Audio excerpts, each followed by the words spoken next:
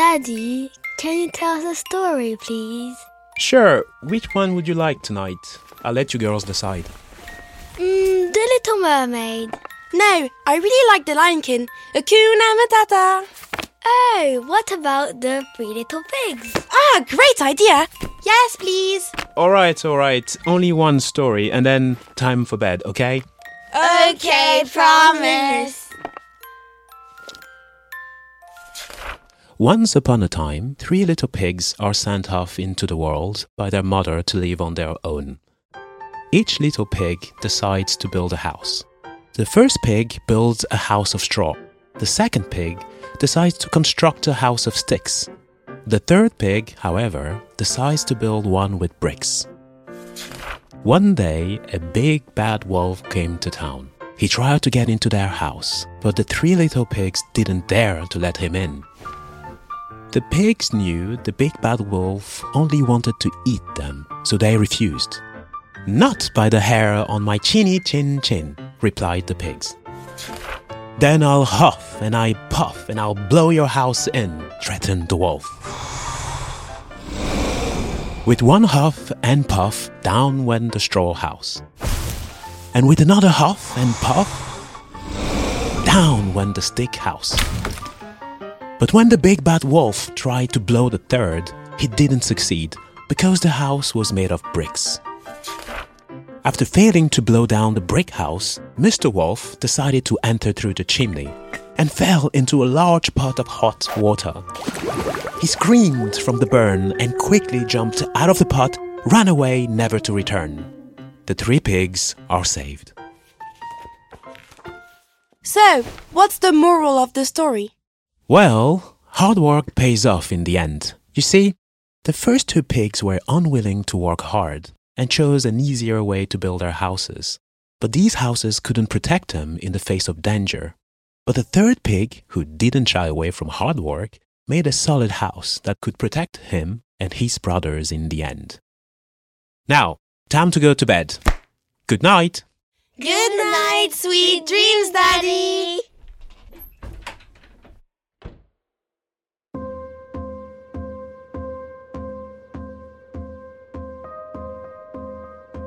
Welcome to 2050 Investors, the podcast that deciphers economic and market megatrends to meet tomorrow's challenges. I'm Kokou Agbobloa. I head up economics, cross-asset and quant research at Société Générale. In this episode of 2050 Investors, we venture into the domain of bricks, straw and sticks.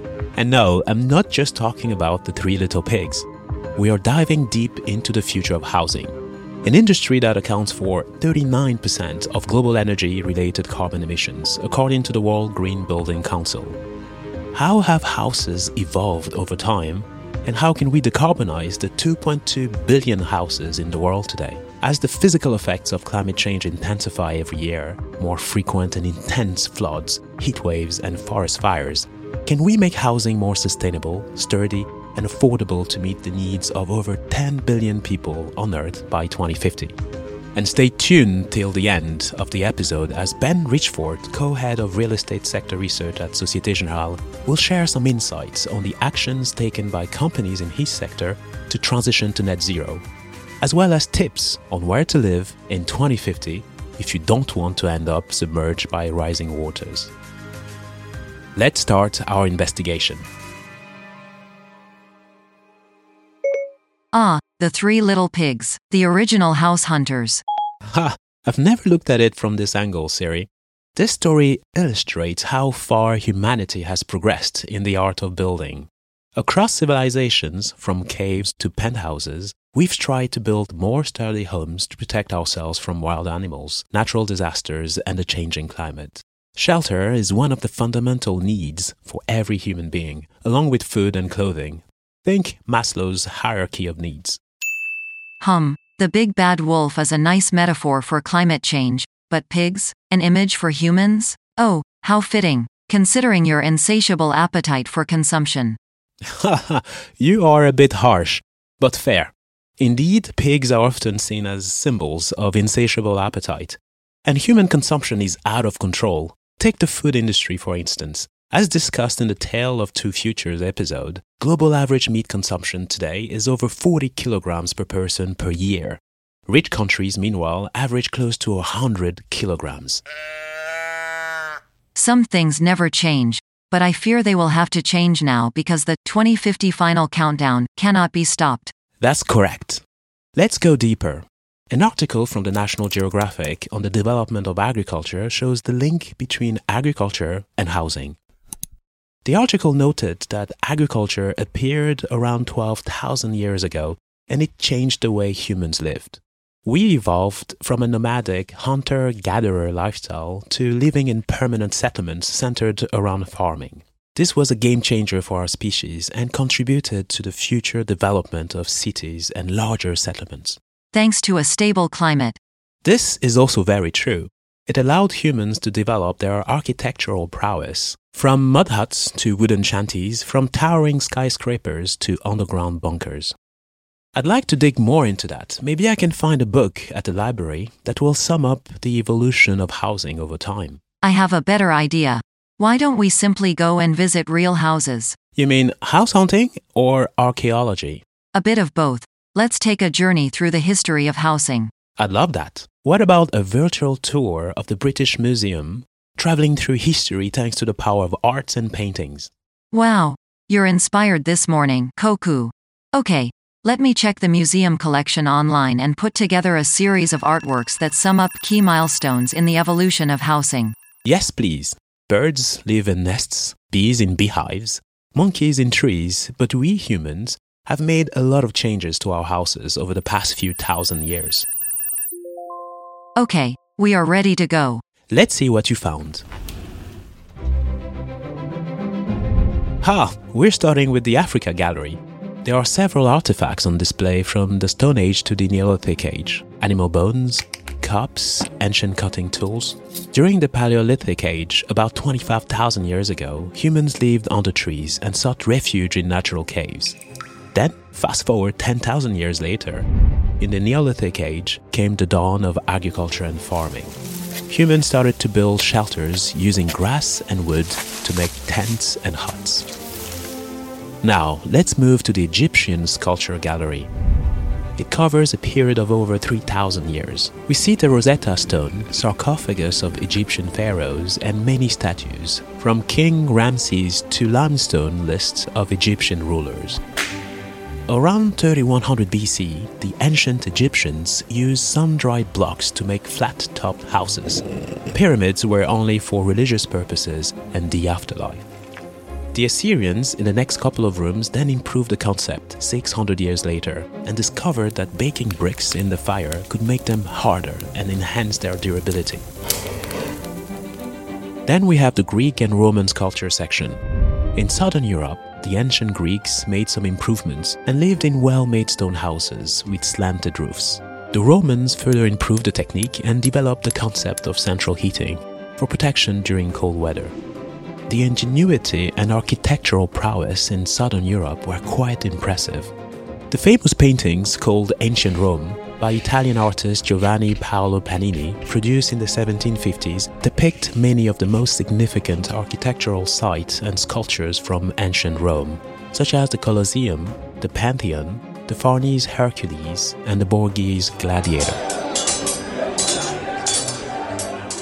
A little further is the department dedicated to China and South Asia. In terms of housing, the Chinese use sun-dried clay bricks, timber frame, and decorative roof, then moved to stone and bricks. Closer to us, during the early industrial period, came a new age. Mass production, use of the steam engine, and large-scale availability of iron became common. Iron beams started being used for supporting the entire structure. Today, our landscape showcases more elaborate houses, complex buildings, and towering skyscrapers. Their frames are strengthened by the increasing use of steel, reinforced concrete, and glass. The focus transcends mere durability and robustness. Instead, houses must also offer comfort and a luxurious environment to their residents. No need to look at sculptures or paintings. We simply need to look through the windows. That was a fascinating tour. I wonder if the future will bring us Blade Runner cityscapes. Maybe. In your little nice story, you forgot to mention that you chopped many forests, mined mountains, and heated your homes by burning large quantities of fossil fuels. You're right. With the rise of civilizations came urbanisation and soil sealing. Overcrowding became the norm in many areas, leading to the noisy and polluting concrete jungles we see today. However, homes, no matter how sturdy, were never truly prepared for the changing climate. So, what do we do now? Well, there needs to be a more sustainable approach to reducing emissions, while building resilience and adaptability. We're talking about homes that not only withstand nature's wrath, but also blend with it. We also need sustainable, eco-friendly materials. An article from arcdaily.com caught my attention. It talks about the possibility of growing cement. The method, inspired by nature, uses microalgae that can be found in lakes, rivers, oceans, and fish ponds. The microalgae are placed in water-filled bioreactors and exposed to light-emitting diodes to produce chlorophyll. Enriched with the natural elements and essential nutrients, the water aids the creation of calcium carbonate. Apparently, when mixed with gravel, the biocement makes a zero-carbon bioconcrete with mechanical, physical, and thermal traits similar to or better than cement-based concrete. Really? Yes, and there is more. Another article from CNN.com entitled Green Buildings, 18 Examples of Sustainable Architecture Around the World provides some amazing case studies. Take, for instance, this apartment building located in One Central Park in Sydney, Australia. Near the building's base, a park ascends through the structure with a variety of Australian plants and flowers from 250 species, fully adorning the entire building structure. Not only does the building look appealing and pleasant, but it also provides shading, thus reinforcing its defining characteristics. So no more huffing and puffing from the wolf, eh? Precisely. But beyond materials, there is also a need to rethink energy consumption. Solar roofing tiles, wind turbines, and heat pumps all need to integrate nature into the design to lower a home's carbon footprint drastically. A good report on how to make housing policy more efficient and sustainable is the Organization for Economic Cooperation and Development's horizontal project on housing. On its website, the OECD says the project aims to ensure that infrastructure achieves its economic, environmental, social, and development goals and tackle new obstacles and concerns in planning, investing, and funding infrastructure projects. It's like we're going full circle, back to nature. And that's only individual homes, Siri. But we must remember, houses don't stand alone. They are part of a larger collective system, known as cities. And how we design these cities is equally, if not more important. In a previous 2050 Investors episode on smart cities, we discussed how cities can use technology to reduce their carbon footprint with smarter system design for better energy, waste, and traffic management, for example. Cities are the ultimate human network. Every home, every street connected like leaves on a tree. Spot on, Siri. Similar to how leaves get their nutrition from branches, houses in a city should easily connect to form networks for energy, communication, and social interaction. It's necessary to view cities not as separate groups, but as interconnected, living entities. Here's a thought. What if houses weren't just static structures, but more like living organisms? Imagine homes evolving by a sort of natural selection of efficiency. Just as organisms adapt to their environment, our homes too could become more attuned to their surroundings. Evolutionary architecture. Now that's a concept, but then there's the issue of who gets to live in the fittest houses. How do we tackle social class and inequality in housing? That's a good point, Siri. Housing often reflects one's social class, from sprawling mansions and castles to crowded slums. Sustainable housing shouldn't be a luxury, but a universal right for all. Governments have a crucial role to play in making this a reality. The UK government published a 172-page report called Building for 2050, low-cost and low-carbon homes, tackling this exact topic. Currently, homes, both new and existing, account for 17% of greenhouse gas emissions in the UK. The report emphasized the need for an equitable distribution of policies and projects to benefit all. A home for everyone, regardless of their paycheck. I like that. Exactly. Homes, after all, aren't just brick and mortar. They are the stages on which life unfolds. Think about it. The joyful noise of kids playing, parents watching their children grow, age, and then eventually becoming parents themselves. From cradle to grave, houses bear witness to the passage of time. Generations come and go, but these walls, they hold memories. And often, the final days for many are spent in retirement homes, recalling those moments of joy, love, and even sorrow. Sustainable housing, particularly the return to multi-generational living, could offer a solution. Imagine grandparents sharing tales with grandchildren under the same roof, instilling values and ensuring the continuity of family traditions. This is still a common practice in many countries in Africa, Latin America, and Asia. By the way, I found an interesting book called Cradle to Cradle, Remaking the Way We Make Things. In it, architect William McDonough and chemist Michael Brongard call for a radical change in industry and to move away from the cradle-to-grave mindset. It advocates the reduce, reuse, and recycle methods, which are an important and required framework of circular economy in our lifestyles and our cities. This is all nice and fun, but with rising population and decreasing space, how will we house 2 billion more people by 2050? Well, this fascinating TED Talks episode entitled A Vision of Sustainable Housing for All of Humanity by Vishaan Chakrabarti sheds some light. So we have a paradox. How do we house all of these people? How do we build urban, carbon-negative housing in a means that's technologically attainable and broadly affordable, and do that today? Because I'm tired of talking about 2050. Vishaan is a prominent figure in urban planning and architecture who champions the cause of sustainable, dense, and equitable urban development. He makes the case for urban density as a solution because dense urban areas can be more energy efficient, environmentally friendly, and socially cohesive. By building upwards, not outwards, we can reduce urban sprawl, protect natural habitats, and curtail long commutes, decreasing our carbon footprint. Now, to get further insights on the future of housing, let's discuss what actions real estate companies are taking to make positive impact with Ben Richford, co-head of real estate sector research at Société Générale. Hi, Ben. Hi, Koku. How are you doing? Very good. Thanks so much for joining the show. Thank you. I'm excited to be here.